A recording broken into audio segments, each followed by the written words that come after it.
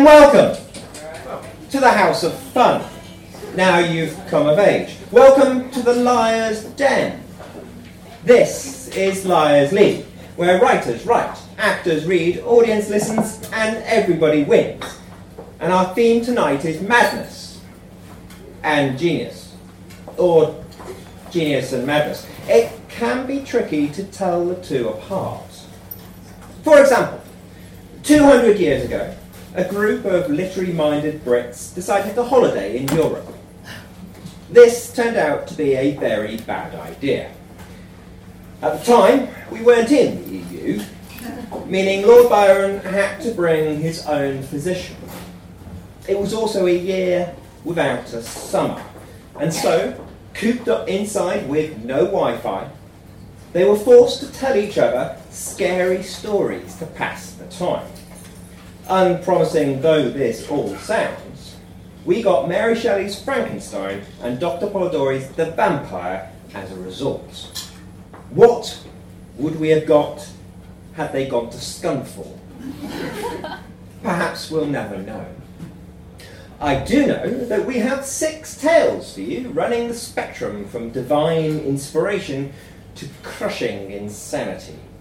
We'll have 3 of those tales in the first half, then an interval where you can discuss superstring theory, or perhaps just silly string, before we return with the infamous Liars League book quiz. And 3 more fiendishly clever stories. Now would be a most excellent time to turn your phones off or to silent.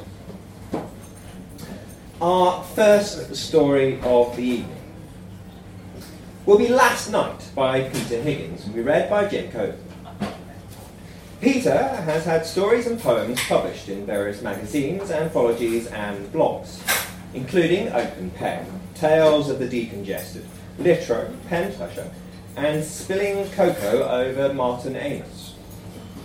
2 of his prize-winning short plays were produced at the Leicester Square Theatre as part of the world-famous sitcom Trials. Jim is a scriptwriter, documentary maker, and occasional voiceover artist based in Oxford. After far too much acting at university, he studied creative writing at Birkbeck and jointly won the Liars League Most Valuable Player Writers Award in 2015. Jim!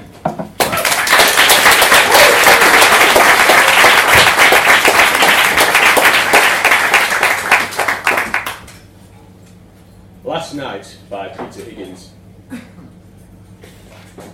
What kind of a name was Meredith anyway? Meredith. You couldn't be a famous painter with a name like that, could you? Meredith Walker. He shook his head a little. He wondered why he was here. Her little front garden was full of what his father would no doubt call crap, but which Meredith called art. Michael was still undecided. But he knew why he was here. He had to say goodbye. But, of course, it wasn't goodbye. He'd still be coming home for things like Christmas and holidays and things like that. Right? Right. So, deep breath. Ring the bell and get on with it. The ritual of saying goodbye. Even though, really, he just wanted to leave now. Get on the train tomorrow morning. Why wasn't it tomorrow now? And just leave. And suddenly, he'd be living in London. And there would be art college. And he would start a band. He had it all planned out. Yeah. Say goodbye to Yorkshire, hit London, hit art college, start band. Who would he be starting his band with? Who were they? He rang the bell. He heard footsteps. Meredith's voice said, "Yes?" Feeling very grown up all of a sudden, he said, "It's me." She opened the door, and now we was in her house, and it smelled of tea and candles and paint and clay, plasticine and glue, like the art room in school. It was a tiny house. Upstairs there was the toilet and bathroom and, he assumed, Meredith's bedroom. Downstairs you had the little kitchen and the little hallway, and then this big room facing out to the valley, through big windows on 3 sides. All or some of these windows were often obscured by paintings leaning against them, and this was the case tonight, Michael noticed. Looking between the paintings, Michael could see a scrum of dark blue clouds pushing and shoving its way across a darker blue sky. He wanted to remember all this exactly, so that years later, not too many years later, he could tell the music journalist all about it. The guy from NME, the guy from Melody Maker, maybe even the guy from Rolling Stone. There was a low smoked glass table in the middle of the room, and a red glass bowl on it, and lighted candles floating in the water in the bowl, and some petals or something. Not much other furniture. An easel, no chairs. Meredith, the great artist, was barefoot in a sleeveless black dress that went down just above her ankles. She always wore black. It was Halloween every day. She said, "Make yourself comfortable. Look at some art, if you can stand it." Then she half ran, half tiptoed off to the kitchen. Silence. He looked at some art. He could stand it. There was a large painting leaning on its side. It was maybe 6 feet by 9, and it was entirely white, apart from these words in big black letters, carefully painted to look tight. Flowers, number 6, Meredith Walker, 6 centimetres by 8 centimetres, oil on canvas, 1987, courtesy of the artist. Next to him, on the floor, in a neat dark brown frame, was this tiny painting of some blue and red and yellow flowers. This second picture was about the size, roughly 6 centimetres by 8, of the little information panel you'd have next to a picture in the gallery. Meredith came back in, holding a tray on which stood 2 steaming little glasses with metal handles and 2 oranges, one of them peeled. Meredith had long, crinkly blonde hair and eyes that looked closed even when they were open. He didn't know how else to describe them. Her eyelids were always lowered. Maybe that sounded better. Even when she was giving you her full attention, her eyes were little thin slits that made Michael think of Japanese people, kung fu, even though she didn't look Japanese at all. She put the tray down on the table, picked up both glasses, and handed one to him. She said, "And she feeds you tea and oranges that come all the way from Asda."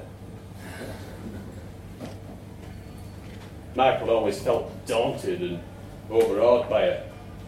She was older than him by almost 5 years and at least as tall as him, which really freaked him out sometimes, as did her habit of seeing things which she seemed to understand, but which he definitely did not.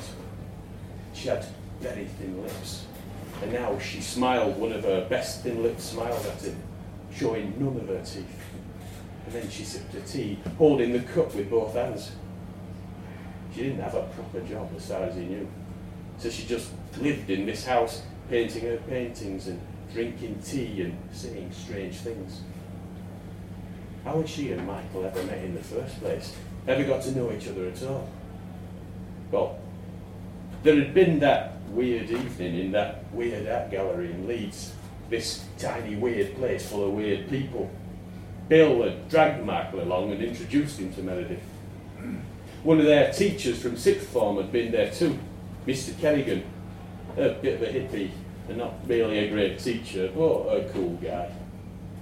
Michael could remember very well the way Mr. Kerrigan watched him from the other side of the room as Bill and Michael talked to Meredith. At one point, Bill fucked off to get some more drinks, and Mr. Kerrigan walked over and tried to make a joke about how the boys weren't old enough to be drinking. Mr. Kerrigan and Meredith then had this weird whispered conversation while Michael stood close by, pretending he was much further away. He only caught a few words, such as "last time" and "you don't know what you want," and "oh, for God's sake." They stopped talking when Bill showed up again with 2 cans and said, "Oh, hello, sir. Fancy a light ale?" "Now," Meredith said, So, you've seen my latest masterpiece then? I finally realised that all anyone does in an art gallery, instead of looking at the actual paintings, they just look at the little things on the wall next to the paintings. You know, the little card with the information on it that tells you who painted it, what medium it's in, how big it is, and what year they did it. So I thought, make that the art, and then underneath it, really small, have the actual painting. See? Michael had a feeling he'd seen someone else do something similar, or read about it in a newspaper or in a book.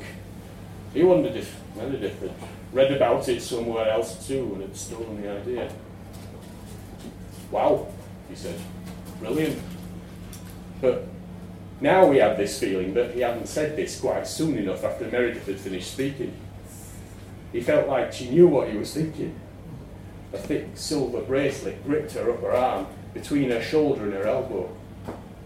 He'd never seen anyone wear a bracelet up there before.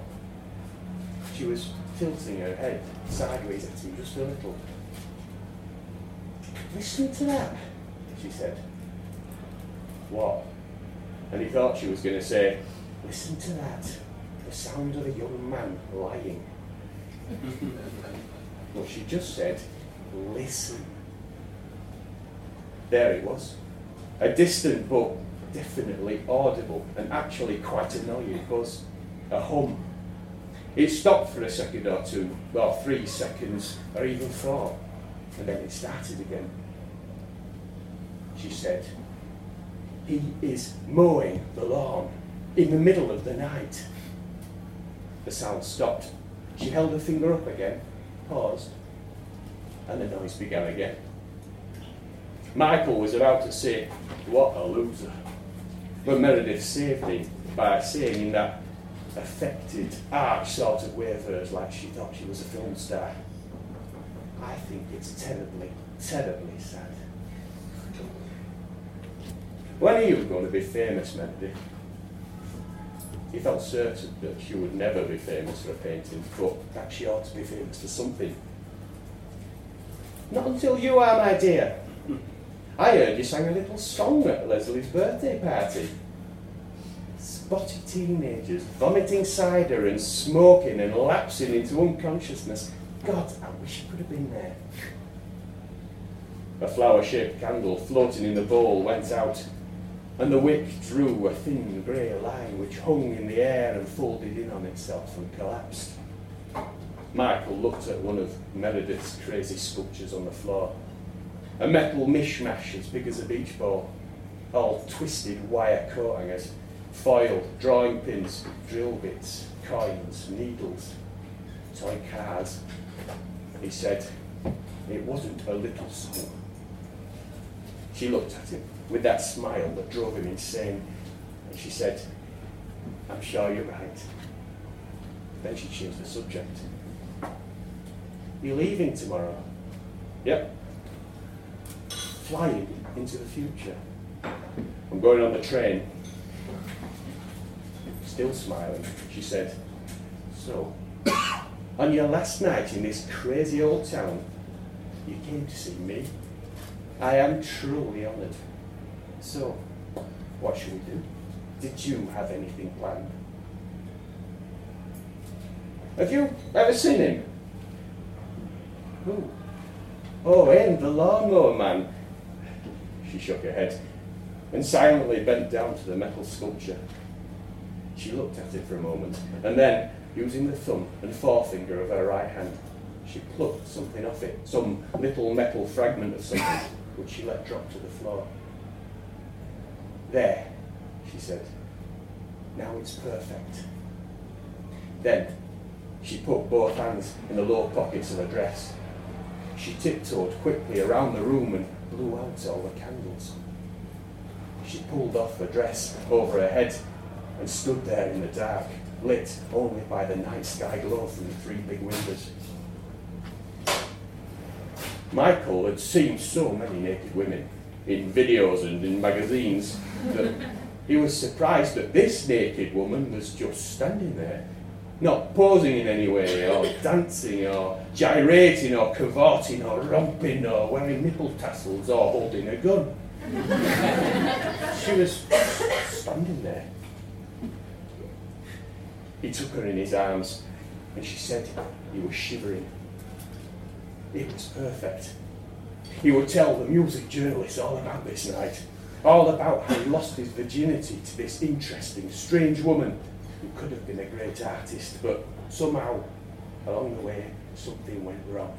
And she never quite got to be what Michael had imagined her becoming, what she was supposed to be. And outside, somewhere, not far away, someone was mowing his lawn in the middle of the night. That was the most important detail, he felt, and even though the noise had stopped, he would tell the story with the noise still going.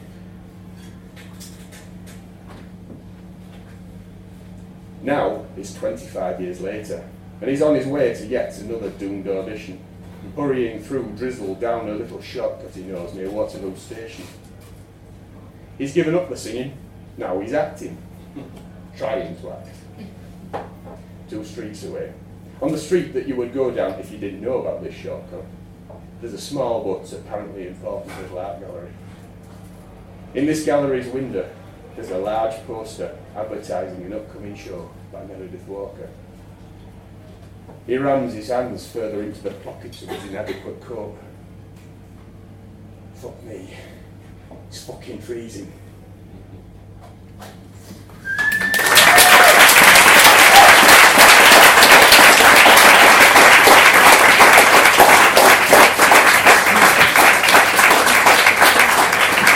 Thank you, Jim. And so on to our second story. To be I Married a Lunatic by Thomas Kearns, to be read by David Miller. Thomas's fiction has appeared in Berkeley Fiction Review, Pank, Sundoglit, Word Riot, A Cappella Zoo, Wiggly, Ampersand Review, Underground Voices, and elsewhere. He is a cashier and will soon start interning to become a counsellor. He lives outside Houston. David is an actor and playwright and was a founding member of Liars League. His stories, Worms, Feast, and Red, were performed here and appeared in Rackney Press anthologies London Lies and Weird Lies.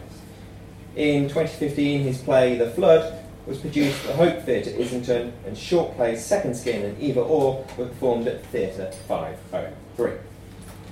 David!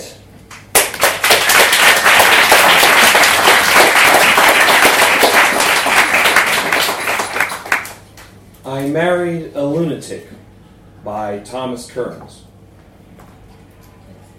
The city's emergency response unit had threatened to sue if Billy dials 911 again.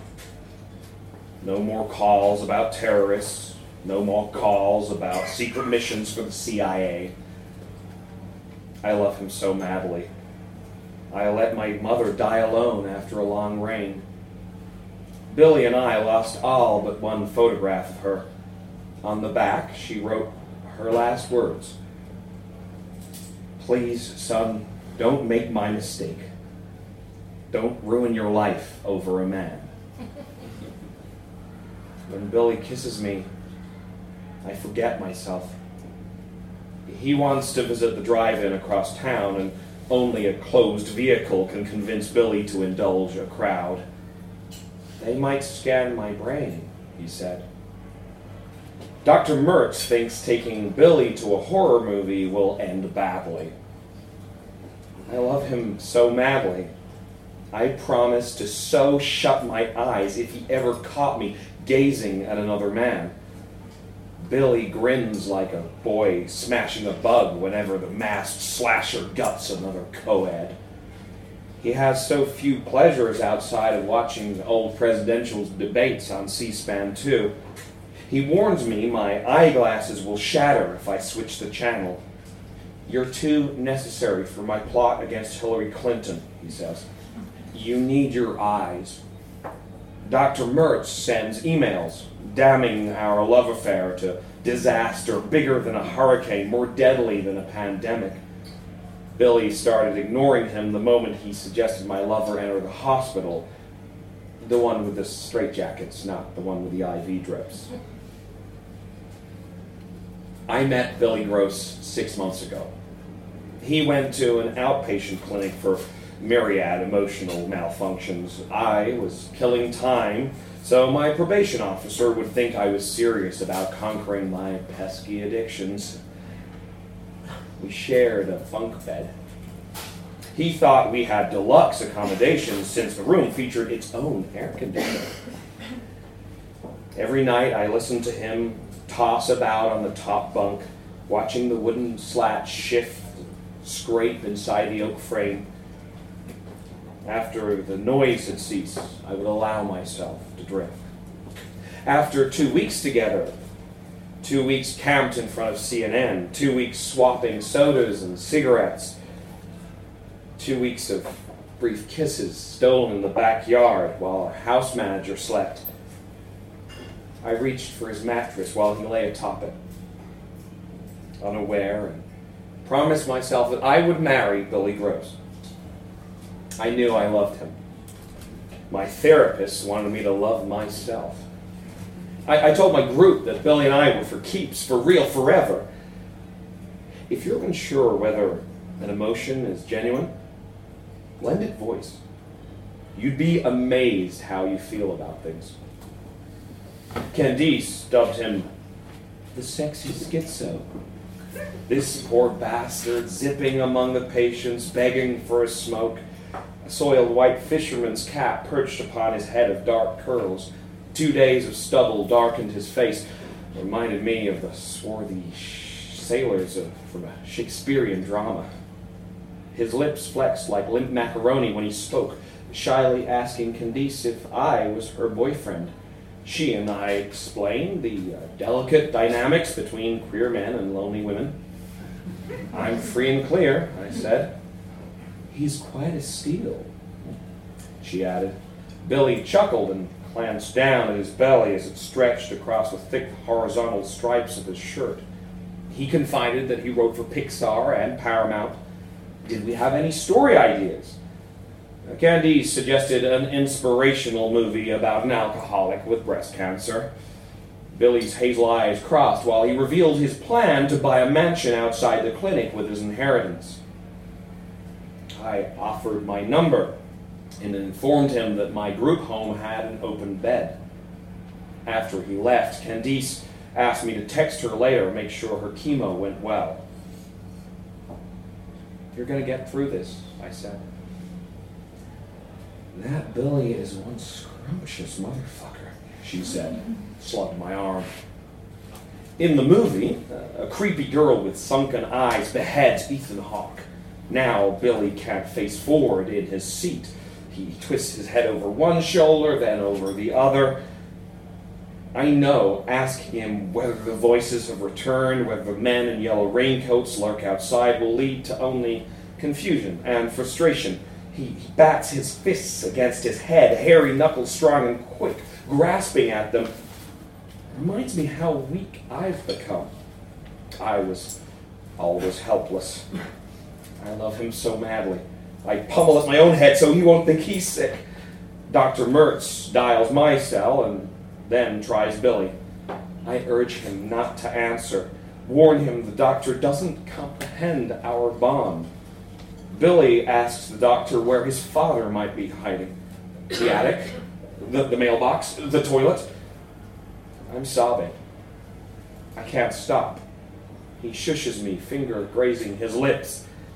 I want to kiss him, but first I want to die. After hanging up, Billy asks me who will get my vote tomorrow. The election was 4 years ago.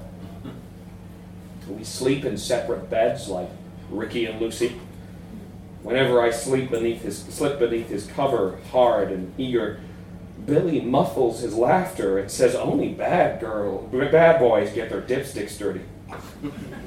After his cocktail of generic medication takes effect, I wait like a junior high girl beside her princess phone. Wait for the sweet sting of gratitude when he leaps atop me like a jungle cat. It has to be his overture, not mine. I taught him how to make love. It involved much patience and much pornography. His mother turned stark white inside the kitchen doorway after Billy boasted he knew how to fuck like a man. I love him so madly. I cut eye holes in a designer sheet and dragged through our apartment, pretending to be his father's ghost. It's my fault he's dead. I ruin everyone. Billy will never escape the hall of mirrors beneath his curls. Inside my lover's head, the only place our devotion can survive. Candice's doctors filter through the room, one by one, speak like children at a spelling bee. All of them deliver the sad, sad pieces of a sad, sad puzzle. Please, she says, bring sexy schizo to see me. I'll give him $1 when he remembers my name. This time it's doubtful that she'll leave the hospital. The one with the IV drips, not the one with the straitjackets. Every damn bone in my body is diseased, she says, flipping through the channels while her maroon toenail polish dries. I need lots of things, she says, but bourbon tops the list. I slip her a flask. She hands me little pink capsules for the pain. Mine, not hers.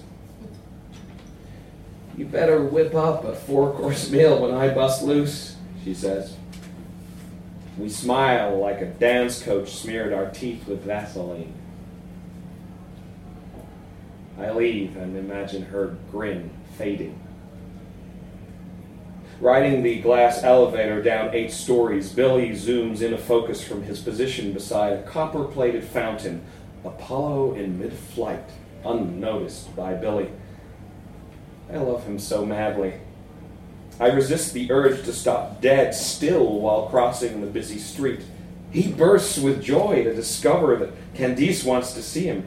He points to each body part, reciting what I've told him. She has bad cells on her spine, bad cells in her brain, bad cells on her hip, bad cells in her neck.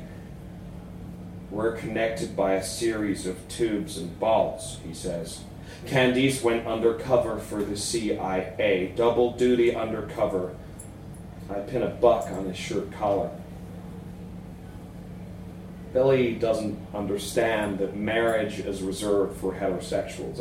At least in this state, its name boasting more vowels than consonants. We should come together before they scan your brain while I'm not here, he says. He promises not to skip a dose. He promises to ignore any voice compelling him to scream, thrash, or strip in public. He promises nothing absurd. I love him so madly, I pretend every couple makes such vows. We fly to Massachusetts. Billy knows the streets down at each gutter since he took a virtual tour before the trip. In our linen suits, beige and charcoal, and our silk ties, we seem like refugees from a legitimate wedding. As we take our places before the justice of the peace, Billy's eyes grow soft and bleary. I kiss him briefly on the cheek. I love him so madly, I stop debating which of us is truly insane. Only death shall part these men, the official says. A tribe of other queer couples applauds. Billy and I link elbows and parade down an aisle bordered by peach crepe paper from folding chairs. Do I love you forever? Billy asks. Dr. Mertz returns our wedding announcement. I pluck it from the mailbox after our return. In sprawling script, he informs Billy that he can no longer treat him. My relief jackknifes in a panic. Who will write his prescriptions? I've never told Billy, but love is a business. Let too many details slip and you're bust. I love him so madly, I'll find a way. I love him so madly, I'll find an answer. I love him so madly, I'll find what he needs. After fretting to Candice over the phone, she soothes me with wise words, no less persuasive when delivered in her weak, tremulous voice. Bring sexy schizo to visit, she says. He makes me laugh. I ask when would be best. Soon, she says. Soon as you can. Careful with those big damn meat hooks, Candice says when Billy embraces her, jerking her from the bed. She's given up on vanity. Free of scars, her wispy blonde hair exposes her scalp while her lips and cheeks are bare. She fixes me with her cerulean eyes. Yes, this is what's left of me. She's asking Billy simple arithmetic. 2 plus 5 equals a banana. 6 minus 4 equals Jodie Foster. She's a lesbian, he announces, proud of himself. Candice laughs. We knew that before she knew it herself. We converse in hushed tones buoyed by chuckles. We speak the language of the dying. She refuses to say goodbye. She insists we say, see you soon. Yes, this is what's left of her. Outside by the Apollo fountain, I stop pretending. The tears fall as I hold Billy, his warmth my only miracle. Are you gonna miss her? He whispers into my shoulder. She's still here, I say. The water ripples, spray cascading into a small reflecting pool. I'm still here, Billy says. And don't forget the flying man in a dress, he gestures at Apollo. It's a sunny day. I love him so madly. I finally let him love me back.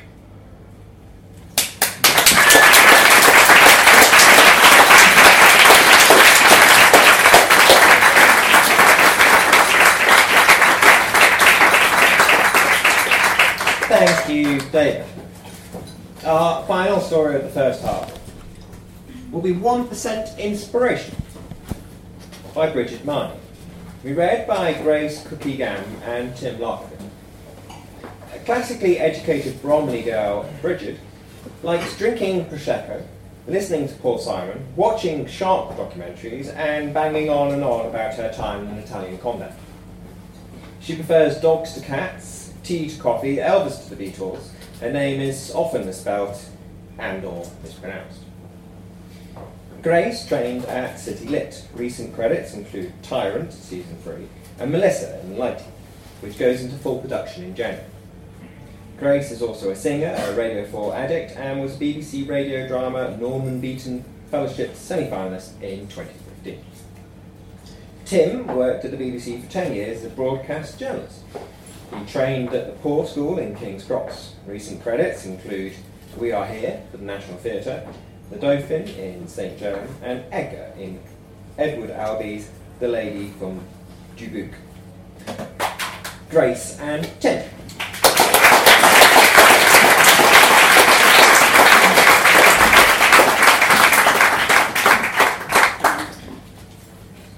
"1% Inspiration" by Bridget Marnie. Dear Living Life, Loving Life magazine, my name is Alan Stone, and I'm applying to be a regular columnist. I love your magazine, especially the stories where the groom runs off with the bride's sister. I'm always like, lol. Hope to hear from you soon. Yours applyingly, A. Stone. Dear Alan, thank you for your letter. I'm afraid there are currently no vacancies for the post of weekly columnist. We hope you continue to enjoy our magazine and are pleased our stories make you smile. Thank you for your continued readership. Yours sincerely, Deirdre Wilton, Associate Editor. Dear Deirdre, I laughed so hard when I wrote that. You've got the same name as the sexy lady in The Sun. Lol. I mean, the lady that gives advice to the bonkers. Lol. Not the sexy ladies on page 3. Anyway, thank you for your reply. Are you sure you can't rearrange the magazine to make a spare page for me? Yours hopingly, A. Stone. Dear Alan, I will keep your details on file. If a vacancy arises, I will let you know. Thank you for your continued readership. Yours sincerely, Deirdre Wilton, Associate Editor. Dear Deirdre. Oh, I'll never stop laughing at that. Your name is Deirdre. There was a girl at school called Deirdre, and though we didn't exactly go out as such, she used to make an L on her forehead with her fingers, so I know she liked me. I have a funny story for your magazine, and there are more of these if you hire me. Maybe it'll show you what a joker I am. In the 90s, I went to see Lee Evans at the Brixton Academy, though there weren't many academics there. I said that every time somebody said academy, and it just got funnier and funnier. And I came across him in the loos afterwards. I said hello, and then went to the pub, when who should walk in but only bloody Lee Evans. And I said, "Lee, long time no see." We did laugh. Basically, I'm mad, me. If you're looking for someone really wacky with a mental sense of humour, then Alan Stone's your man. Yours, jokingly, A. Stone. Dear Alan, many thanks for your Lee Evans anecdote. We will include it in our letters page in issue 127. Please note, items featured on the letters page are not paid. Thank you for your continued readership. Yours sincerely, Deirdre Wilton, Associate Editor. Dear Deirdre, as Victor Meldrew, or Mildew as me and Mum call him, lol, would say, I don't believe it! I've told my mum, and we're going to buy every single copy in Wembley and wallpaper our bathroom with it. That was Mum's idea, because she's mad, like me. I notice you haven't asked me why I always sign my emails A. Stone instead of Alan Stone. Haven't you ever wondered why? I'll give you a clue. Think German. But don't mention the war! Yours teasingly, A. Stone. Dear Alan, I'm very pleased to hear you intend to buy multiple copies of our magazine. Yours surely will be the most hilarious bathroom in Wembley. I must confess that, considering your initial is A and your surname is Stone, I hadn't actually wondered why you sign your emails A. Stone instead of Alan Stone. But please, do feel free to write again and put me out of my misery. Thank you for your continued readership. Yours sincerely, Deirdre Wilton, Associate Editor. Dear Deirdre, aha, I have foxed you. You need to use your little grey cells. Oops, wrong language!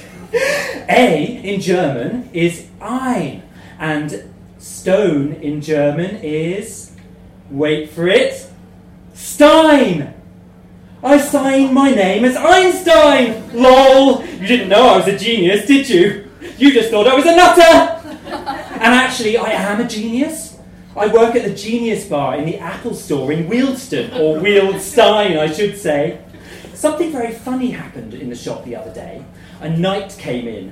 No, not one in shining armour, like the kind you want to marry, but an actual sir. He was a knee surgeon, and I said, "You are the knight that says knee!" He said, yes, he supposed that he was. Mum killed herself laughing when I told her. Yours, Pythonly, Einstein! Brackets A. Stone. Dear Alan, thank you for your continued correspondence, which Deirdre has brought to my attention. We at Living Life, Loving Life are always pleased to receive feedback.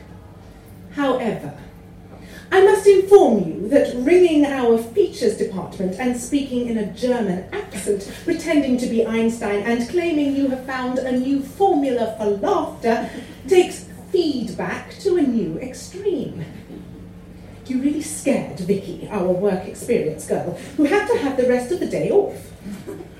I appreciate that you weren't to know her creepy ex-boyfriend is German and often rings the office. But honestly, even without that knowledge, it wasn't a great idea. You are clearly passionate about your comedy, but if I might make a suggestion, it would be to concentrate on your job and maybe meet some new people. We have been very patient, but now we are saying that we will stop replying to your emails. Please, do not reply to this email. Thank you for your continued readership. Yours sincerely, Christina Blankson, Editor-in-Chief.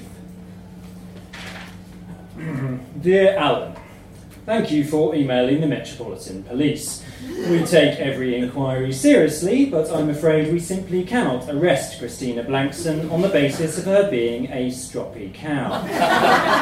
In fact, we have had correspondence from the Living Life, Loving Life magazine editorial staff who have asked us to ensure that if you ever emailed them again, you would be cautioned. Also, it would help your cause if you did not set out your email as a letter, with our address being The Fuzz, 999 Letby Avenue, and didn't start it, Dear the Police. Yours sincerely, PC Jack Warren. Dear Alan, thank you for your email. Lee is too busy to reply to every email personally, but thanks you for your support.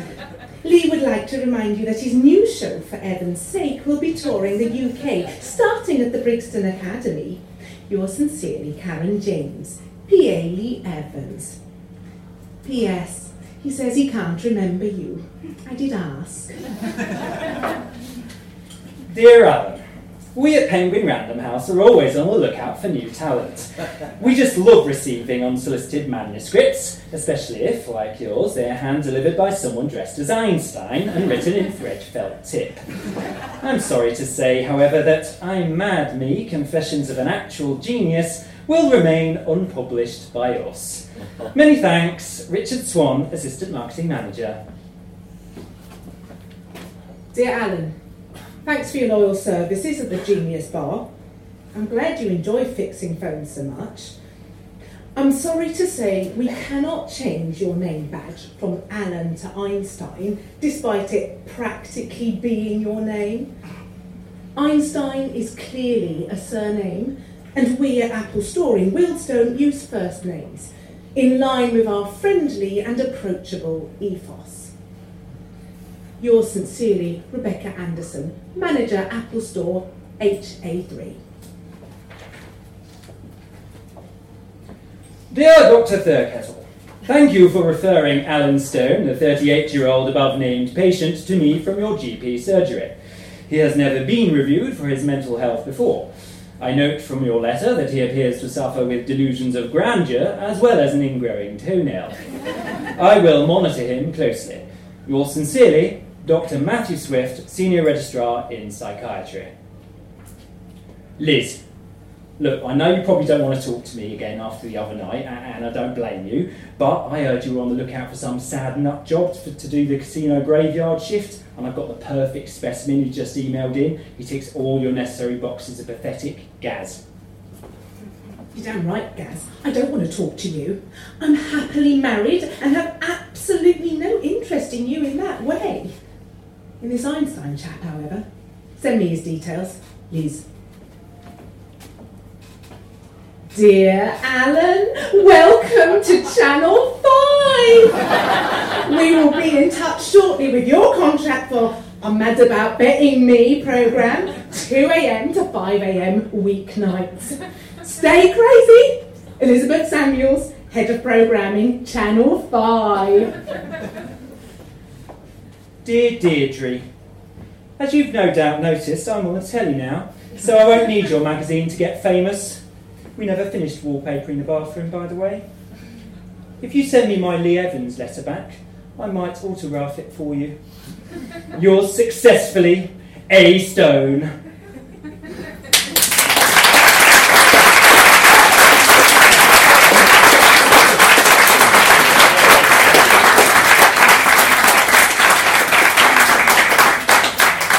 Thank you, Tim and Greg.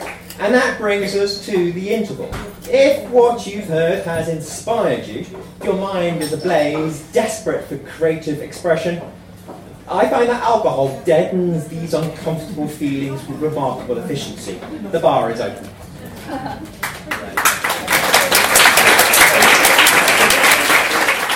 Michael is currently pursuing a PhD at the University of Cambridge in literature. When inspired by a beautiful sunset, or by a bottle of tequila, Michael sometimes puts his academic work aside and writes the silliest story he can think of. Gabriel hails from Gibraltar and is a published poet in English and Spanish. Also a spoken word performer and singer-songwriter, he can be found hosting Lantern Society Folk Americana Night at the Betsy Trotkin, and is a co-founder of the Poetry Brothel, London. Gabriel.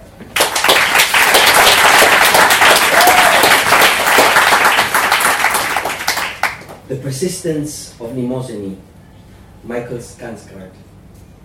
On her breath, I smell alcohol and lust, which are really the same smell.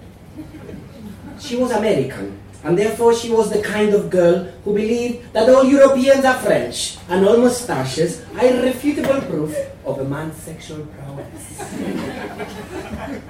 Mnemosyne was young enough to be my daughter, and yet wise beyond her years. Behind every adolescent fantasy, there is an element of truth, no? Mnemosyne was not her name, of course. Who can be bothered to remember these things? But she bore such a striking resemblance to the Rossetti painting that I immediately recognized her as the goddess of memory.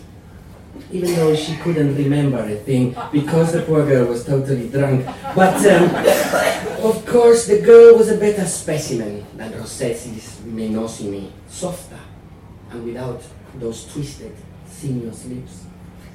I am absolutely, she said with great insistence, I am absolutely need another drink. Well, this was the last thing she needed, but I made a show of obliging. I picked up a bottle of Chateau or something or other and held it up ceremoniously to the light. Is it, she asked, very expensive champagne?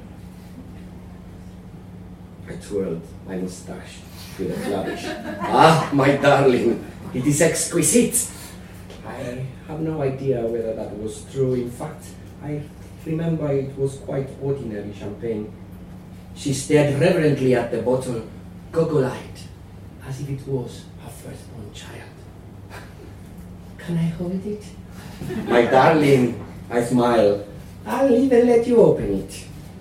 Her fingers fumbled with the bottleneck. She struggled to remove the foil capsule, and her frustration built gradually, as if she were changing a nappy for the first time. She twisted the wire hood, first one way, and then the other. I could see the frustration bubbling up inside her.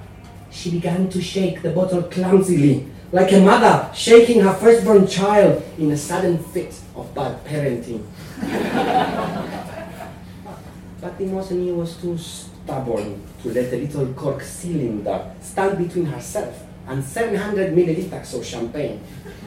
There was a little twist, and then a pop! She gasped in half surprise and half exhilaration, as if this sudden release were the beginning of an orgiastic marathon of the most sinful pleasures. The bottle jettisoned the cork sky forward with enough force to crack the crystal chandelier in two places. And I must say the appearance of the chandelier was much improved. Allow me, I said. I lifted the bottle from her hands and tilted it forward, pouring liberally, emptying the remaining contents all over her head and her shoulders. A frothing jet of warm liquid pulsed from the bottleneck and soaked her hair. The fabric of her blouse grew saturated with champagne. Her clothes became transparent, and suddenly I could see right through her. Beneath the 19 inches of fabric that circumscribed her waistline, there was hidden 19 years of inadequacy and shame. Champagne welled on the tip of her nose. She opened her mouth and wetted her tongue with the falling droplet. And then, a look of disappointment. I was hoping for a little more than that. My darling, I said, our desires would become tiresome if we went around indulging in them. It is, as the poet says, the banquet of abstemiousness The faces, that of wine. Well, she said, slowly unfastening the top button of her blouse. Now I am all wet. Indeed, I nodded. Let me assist you. With each hand, I gathered up the material of a blouse and pulled forcefully in opposite directions. The screech of rending fabric filled the room. The buttons flew from their buttonholes and skittered in the various directions, all across the mahogany floorboards. The mirror cracked from side to side, I thought to myself, and in the shattered fragments of her attire, I saw reflected my own brokenness. Instinctively, her hands rose up to hide her nakedness. Instinctively, she lowered them again until they rested on her side. Goodness, she said, I hope your wife won't mind. Of course she will mind! This whole thing will upset her terribly! I don't blame her, she smiled. If you were my husband, I'd be jealous of any girl that tried to steal you away. Oh, no, no. I shook my head. No, no, no. Gala is not the jealous type. She's, what is the word? Merely cantankerous. Everything upsets this woman. Mnemosyne giggled with the worst of her intentions. Her pursed lips plotted an attack against my lips. Before she could get any nearer, I clasped her shoulders and with my hands flung her violently upon the mattress. A squeal of excitement escaped her lips as she fell upon her back. You know, she said as our eyes met, it is my first time. Mnemosyne closed her eyes and opened her legs wide like garden shears. It was obvious she wanted me between them, and my mind flooded with images of castration. I was filled with the terror of a young boy who refuses to jump in the lake for fear of drowning. Come here, she moaned. Don't you dare keep me waiting. A thin film of champagne still clung to her skin. It was beautiful. I wanted to immortalize that sticky sweetness. One moment, my darling, I said, busying myself about the room. I am almost ready. Mnemosyne's moans of anticipation became moans of impatience. She picked out from beneath her gossamer eyelashes and took off confusion spread across her face. Are you, she said, painting me? Oh, no, I objected. This is not a painting. I am idealizing you, my darling, like an Olympian goddess. Mnemosyne opened those rose blossom lips and said, well, no matter what she said, I must admit I wasn't listening as closely as I could have been. The important thing is that her body stretched before me like a garden whose forbidden fruits were still ripening. Her eyelashes fluttered on the edge of closing, like apple blossoms looking at a perpetual sunset. Her hair, still half drunk with champagne, curled into a tangle of creeping tendrils, liable to burst forth at any moment with a cluster of thick grapes. And anyone could see her nipples were two cherry blossoms trembling in the wind, afraid of losing all their delicate petals before they could bear fruit. I loaded up my palette in a frenzy with even more shades of green and violet. As the oil paint began to dry along the bristles, my paintbrush stood erect, firmly stroking the canvas in the rhythm with Mnemosyne's incessant breathing. Short and rapid brush strokes gave way to sustained and sensual strokes of passion as I translated her sighs into raspberry blooms. As her sighs intensified, I became aware of an unfortunate development. Mnemosyne was bored. Malaise dimmed her eyes with a faint sense of urgency, like a sapling languishing in the shadows, aware that there was sunlight to be had. With her every sigh, her navel rose and fell in rhythm with an imperceptible breeze. Up the belly button went, and down again it came, frustrating my intentions to affix it to a two-dimensional plane. my good friend Pablo would have simply painted it from every angle, and would have thought himself quite clever in doing so. But I couldn't manage this for the obvious reason that lilacs look the same from all perspectives. In the sound of Mnemosyne's breathing, I could hear a distant echo from a simpler time.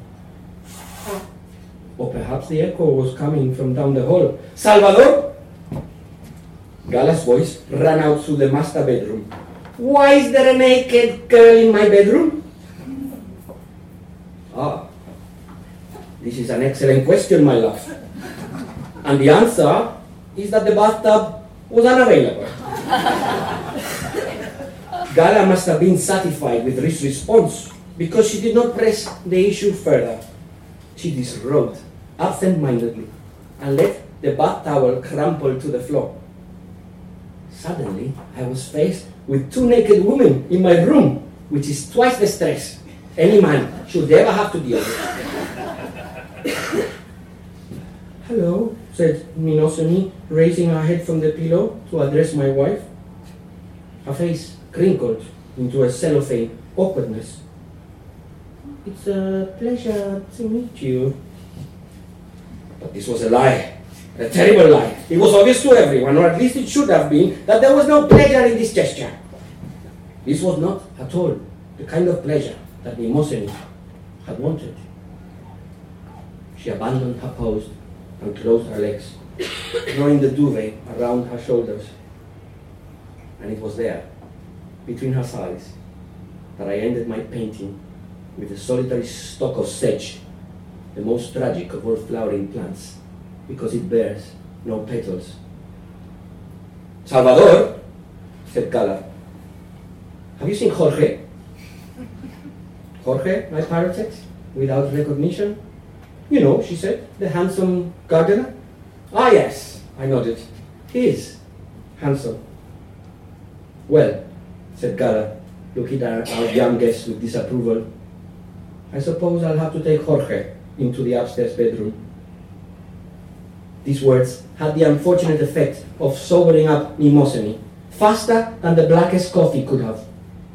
Something fluttered up from deep inside her and thrust itself against the blue panes of her eyes. She watched me, moth-like, from behind those windows. Her spirit rushed to meet me, fleeting for an instant with exhilaration. But it was the exhausted passion of a dying moth, a final gasp of recognition that the wide world stretched before her, and she could never escape herself to become a part of it. Her eyelids closed again, like curtains over 19 years of expectations. Mnemosyne had always known her first time would be painful, but this was not the kind of pain she expected. It was though she had lost more than she had budgeted for, and gained nothing in return. An evening's worth of court frustration finally released itself in the form of a solitary tear. What's wrong with you? She whispered, choking back the impulse to begin sobbing. You were supposed to make love to me, and then you were supposed to paint my portrait.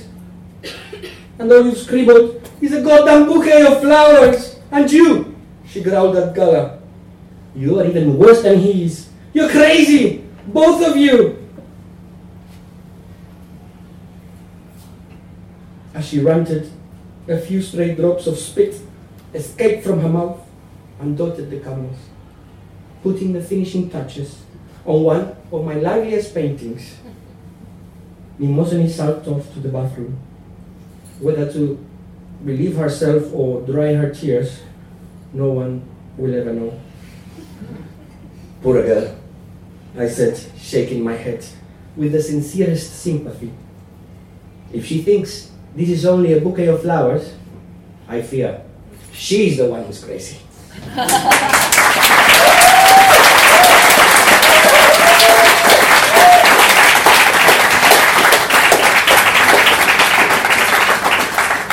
Thank you, Gabriel.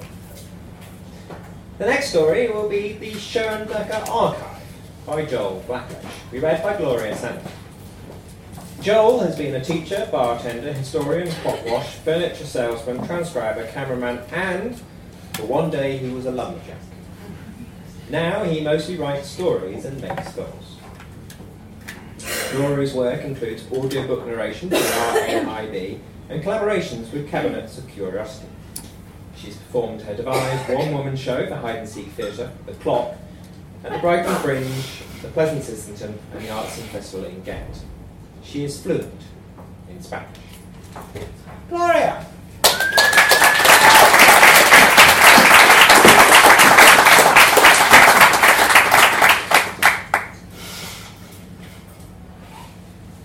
The Schoendecker Archive by Joel Blackledge.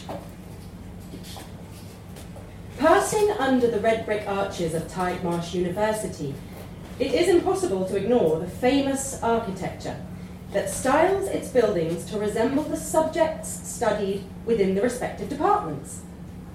The Institute of Zoology is a rabbit. The School of English is a stack of books. And the Film and Media Department is a camera. Its windows call to mind the frame of a reel. The fresher's eye eagerly devours every edge and corner of the place. Even the jaded doctoral student will admit to its ingenuity and undeniable charm.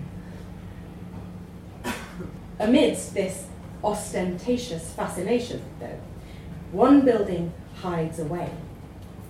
Taking the path that follows the western wall of the Sports Sciences Department, controversially a shuttlecock, the visitor will easily pass by the Schoendecker Archive without paying it any notice at all.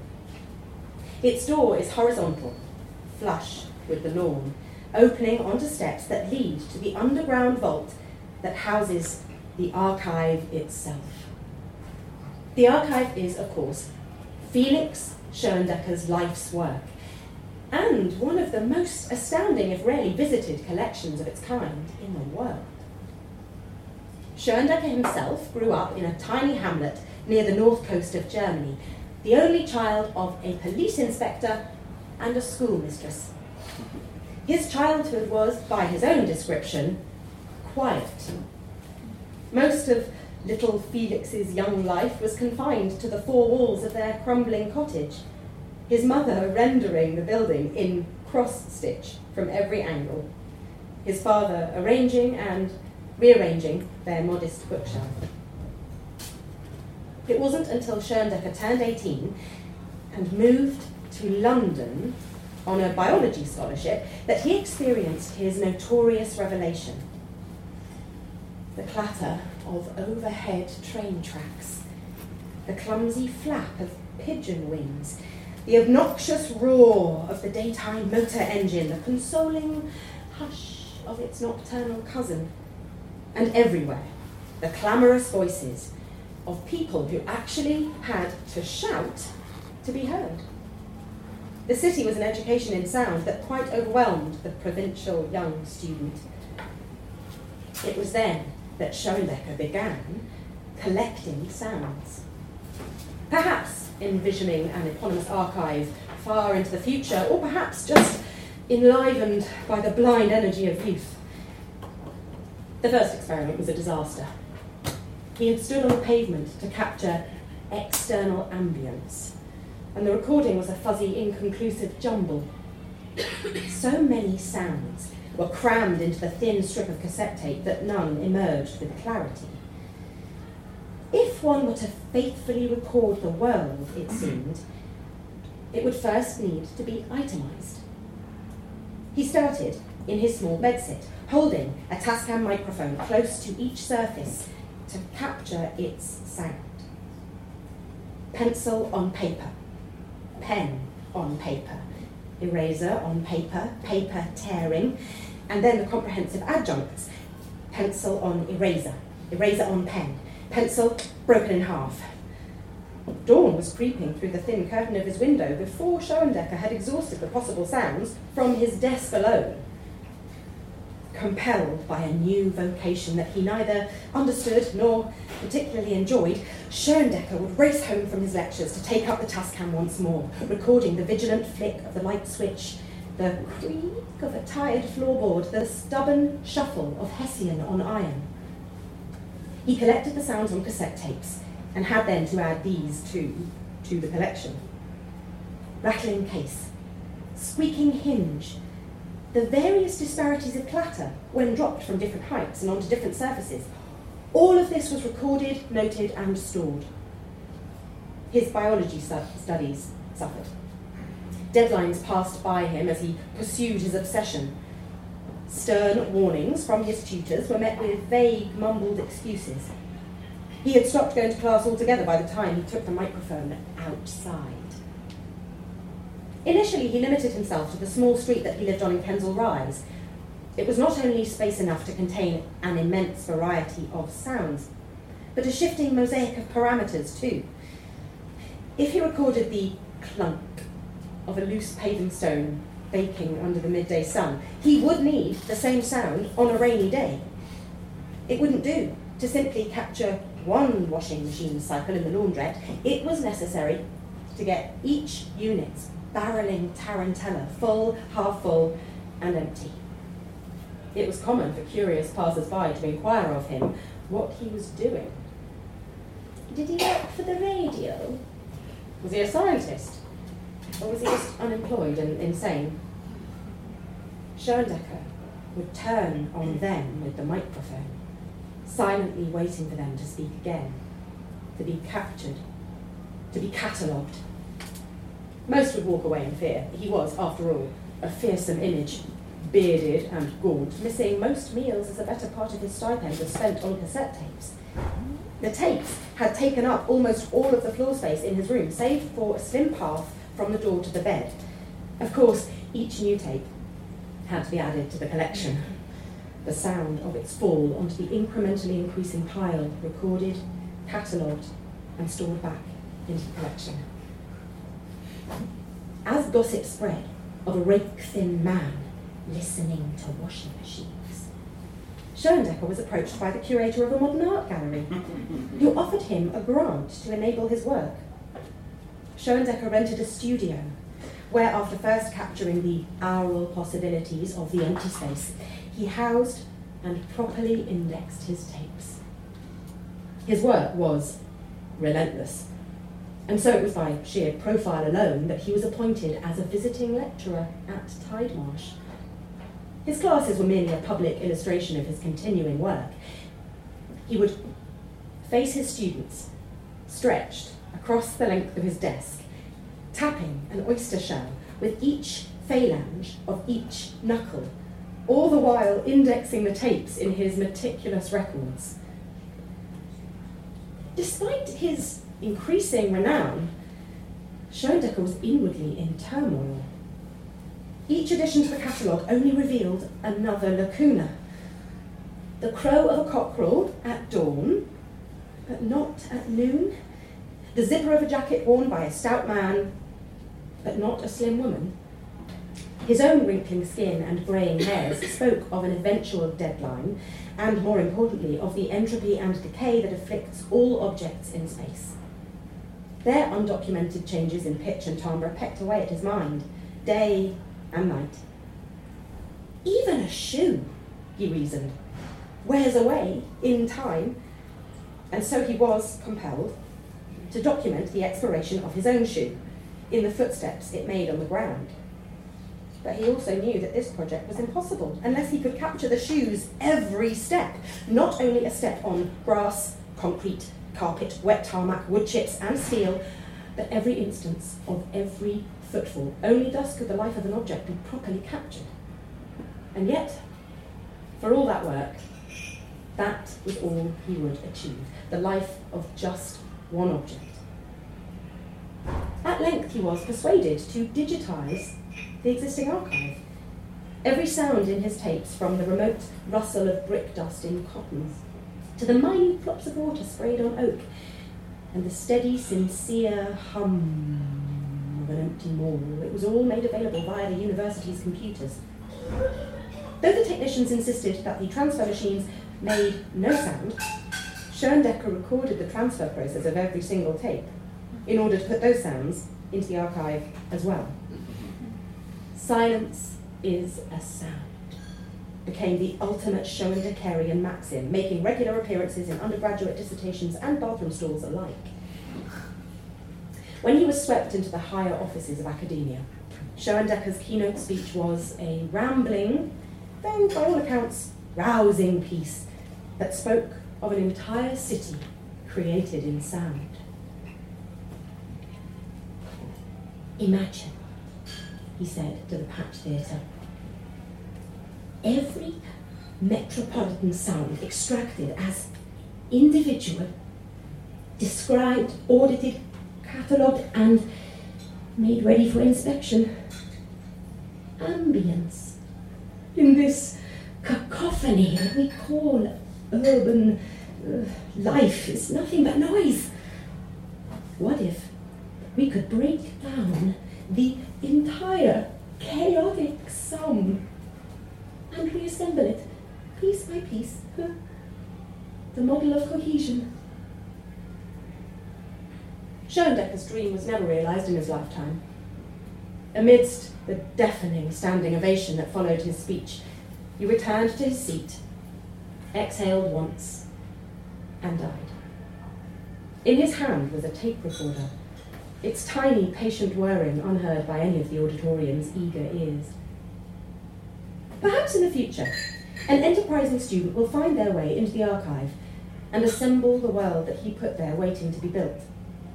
Perhaps they will also piece together something of the man down there in those dark, silent corridors that lie beneath us all.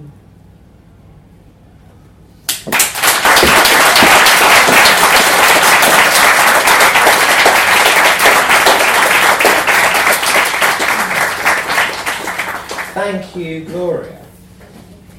Before our final story of the evening, some notices. The Liars are taking over the National Gallery as part of their late programme on the 22nd of July.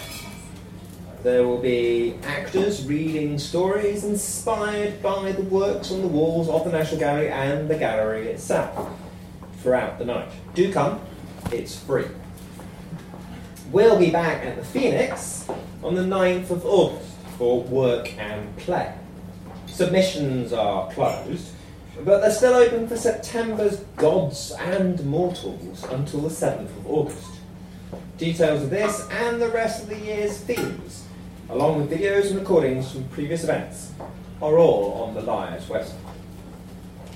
And so, our final story of the evening will be The Island of Kevin Quickfingers by Alan Graham, to be read by Tony Bell.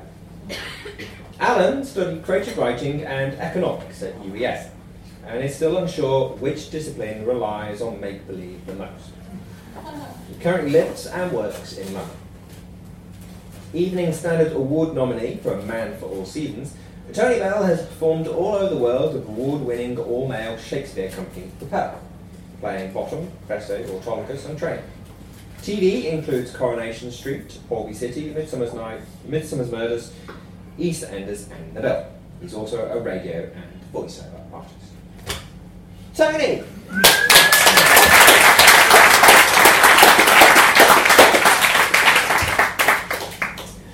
The Island of Kevin Quickfingers by Alan Graham. Although the Caribbean Sea was calm, I still managed to spend most of my journey to the island sick on the floor of my cabin, all thanks to fear and nervous excitement. I still couldn't believe that someone like me, who never won anything, had triumphed in the most important competition I'd ever entered. I'd lost friends since winning, obviously. Other, more bitter members of the fan club couldn't accept that I was the one worthy enough to travel halfway around the world to conduct an interview with the great man himself, Kevin Quickfingers Smoothby, guitarist with the band Galadriel Overdrive. Only the greatest, most mind-expanding, musically proficient progressive rock band to record a track capturing the history of the steam engine via the medium of a 15-minute guitar solo. No one had been granted an audience with a great guitarist in years, not just in terms of getting a man to agree to it, but also when it came to actually physically getting to the island. Its legal status was disputed by all its neighbours, and obviously there was the ongoing war. But a true fan is a brave fan, and with the help of the competition organisers, I found a small boat of mercenaries willing to take me there. As we approached the island, I saw a couple standing on the beach to welcome me. Thanks to all the posters covering my bedroom wall, I recognised Kevin Smoothby immediately. Obviously, he looked a lot older and paunchier than he had in his 70s heyday, but it was definitely him. Next to him, holding his guitar-playing hand, a hand that had once been insured for $6 million, was the most beautiful woman in a red bikini I had ever seen in actual real life. He saluted me as I leapt from the boat and splashed my way to meet them on the beach. "Welcome, pilgrim," he grinned expensively at me. Ms. Red Bikini next to him just sighed and looked bored. On the boat, I'd rehearsed over and over in my mind what I would say when I finally met the man. How much of an inspiration he was. How the mid-70s albums released by Galadriel Overdrive were so challenging and out there they made Pink Floyd sound like One Direction. I'd even prepared some nice things to say about his solo albums, which, I'll be honest, every fan knows deep down to be utter shite. But when I tried to speak, I was so excited that all that came out was...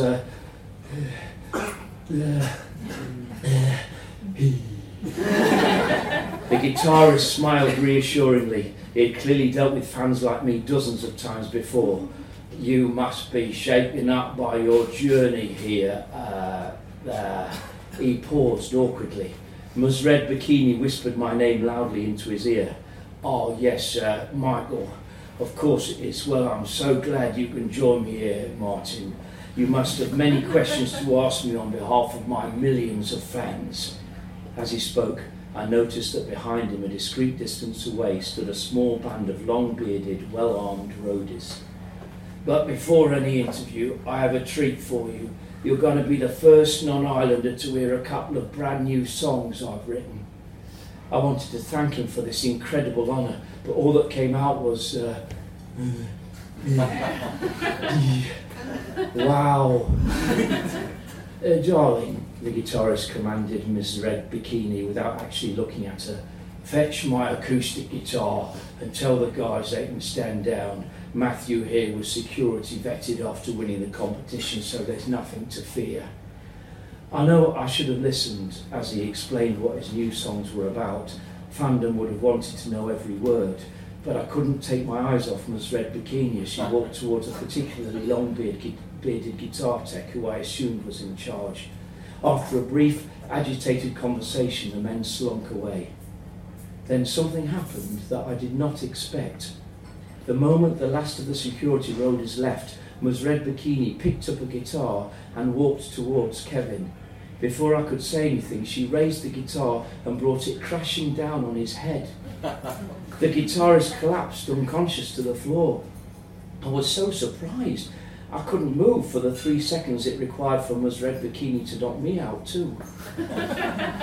Okay, at this stage I should probably take a step back and explain a bit more about the situation, just in case anyone hearing this is so musically illiterate they don't know the full story about Galadriel Overdrive and the greatest unfinished concept album of all time. It started in the late 70s when they were the biggest band on the planet. They'd scored a big hit with their 1978 album Cthulhu Voodoo Priestess, and then smashed records globally in '79 with the triply vinyl epic Bad Pussy's Voyage into the Astral Subconscious. Such critical and commercial success brings its own problems, however, and the band met up in 1980 facing the two biggest. Firstly, they needed a new mind-blowing concept for their next album that was more awesome than any that had come before. Secondly, they had a vast amount of money that needed hiding from the Inland Revenue.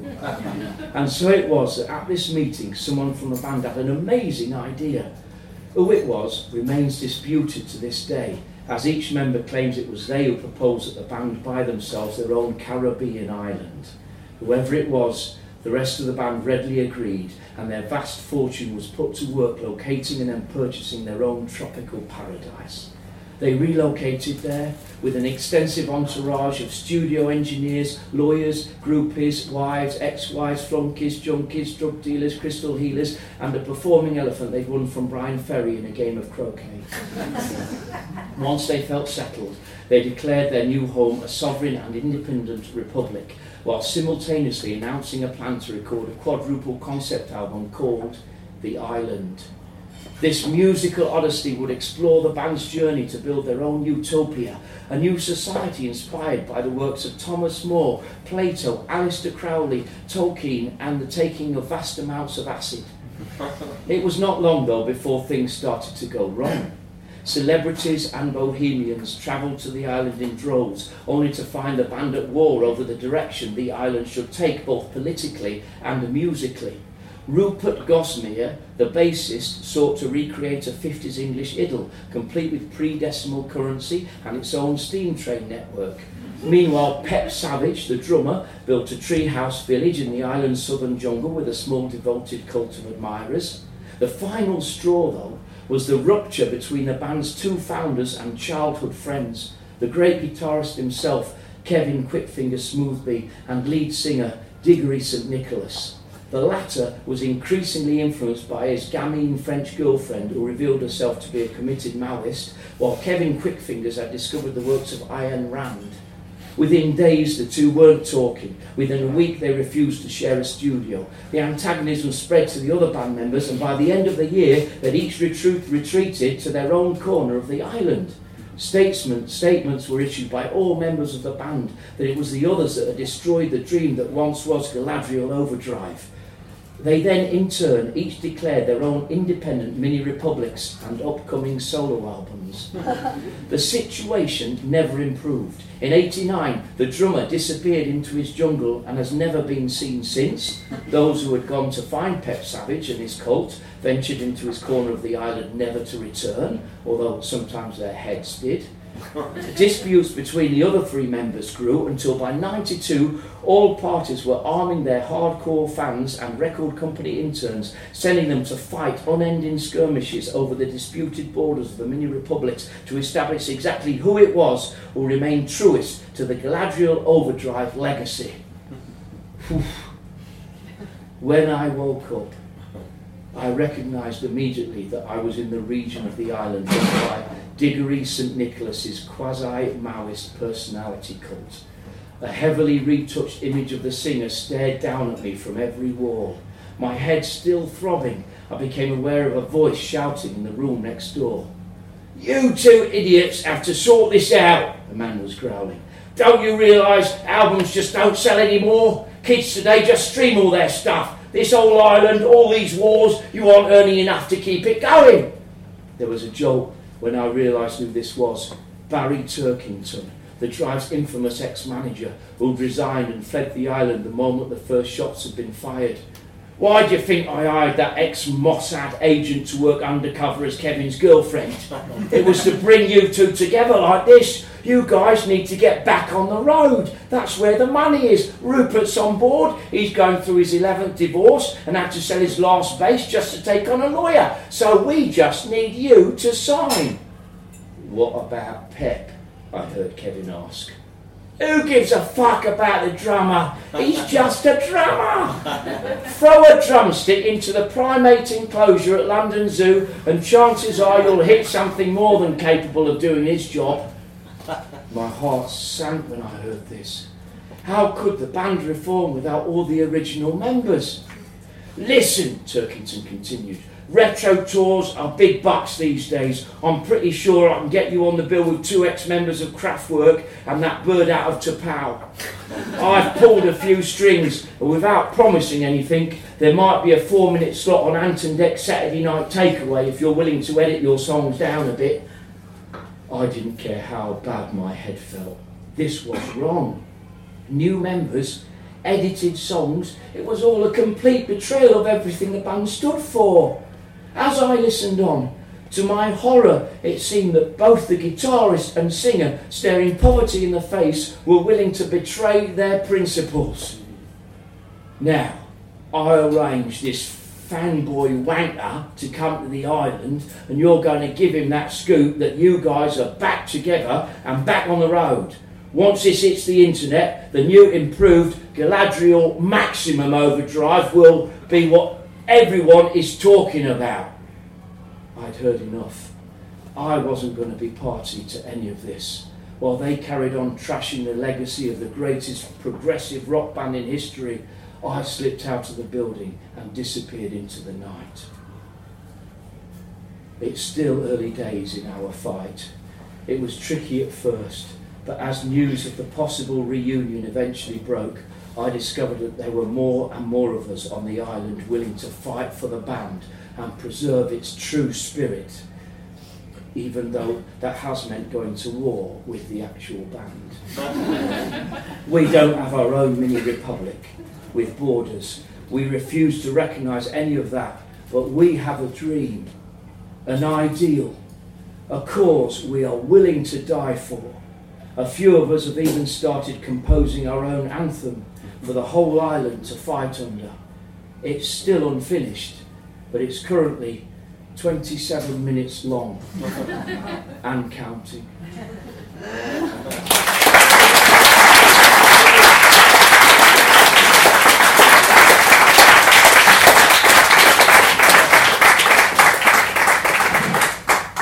Thank you, Tony. And that utter madness brings our evening to a close. If you're smart, you'll stick around for a while yet, trying to work out if this is all just a computer simulation. And if it is, why it's so much better than the real thing. But now, please, erupt into crazed applause for our brilliant actors and our quite possibly deranged authors. Good night.